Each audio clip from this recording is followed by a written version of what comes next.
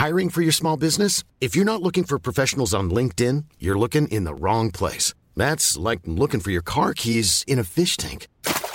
LinkedIn helps you hire professionals you can't find anywhere else, even those who aren't actively searching for a new job but might be open to the perfect role. In a given month, over 70% of LinkedIn users don't even visit other leading job sites. So start looking in the right place. With LinkedIn, you can hire professionals like a professional. Post your free job on linkedin.com/people today.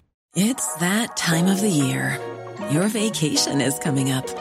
You can already hear the beach waves, feel the warm breeze, relax, and think about work. You really, really want it all to work out while you're away. Monday.com gives you and the team that peace of mind. When all work is on one platform and everyone's in sync, things just flow. Wherever you are, tap the banner to go to Monday.com.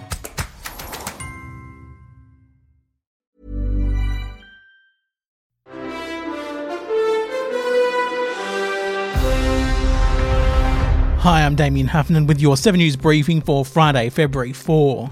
Thousands of parcels are likely to be delayed across Sydney as couriers strike over their pay rates. Around 100 franchisees of Aramex Couriers, representing the majority of the company's Greater Sydney delivery drivers, are currently striking for 24 hours. The Transport Workers Union says the couriers are fed up with their outrageously unfair pay rates that earn them an average of $2.10 per parcel they deliver. Central to the dispute is Aramex's franchise model, which requires couriers to use their own vehicles and pay the associated expenses. Aramex describes its couriers as independent business owners. Former television host Andrew O'Keefe now faces a drug charge as well as multiple counts of assault and choking. He was charged with possession of a prohibited drug when his case was briefly mentioned in Sydney's Central Local Court today.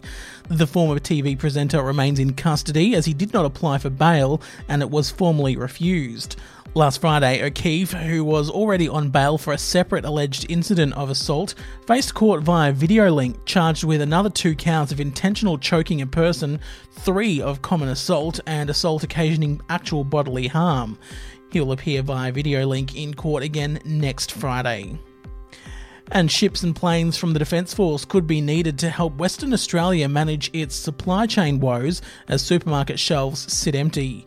WA's Transport Minister has conceded bare shelves could last for 2 months as WA grapples with the fallout from severe weather that struck South Australia last month.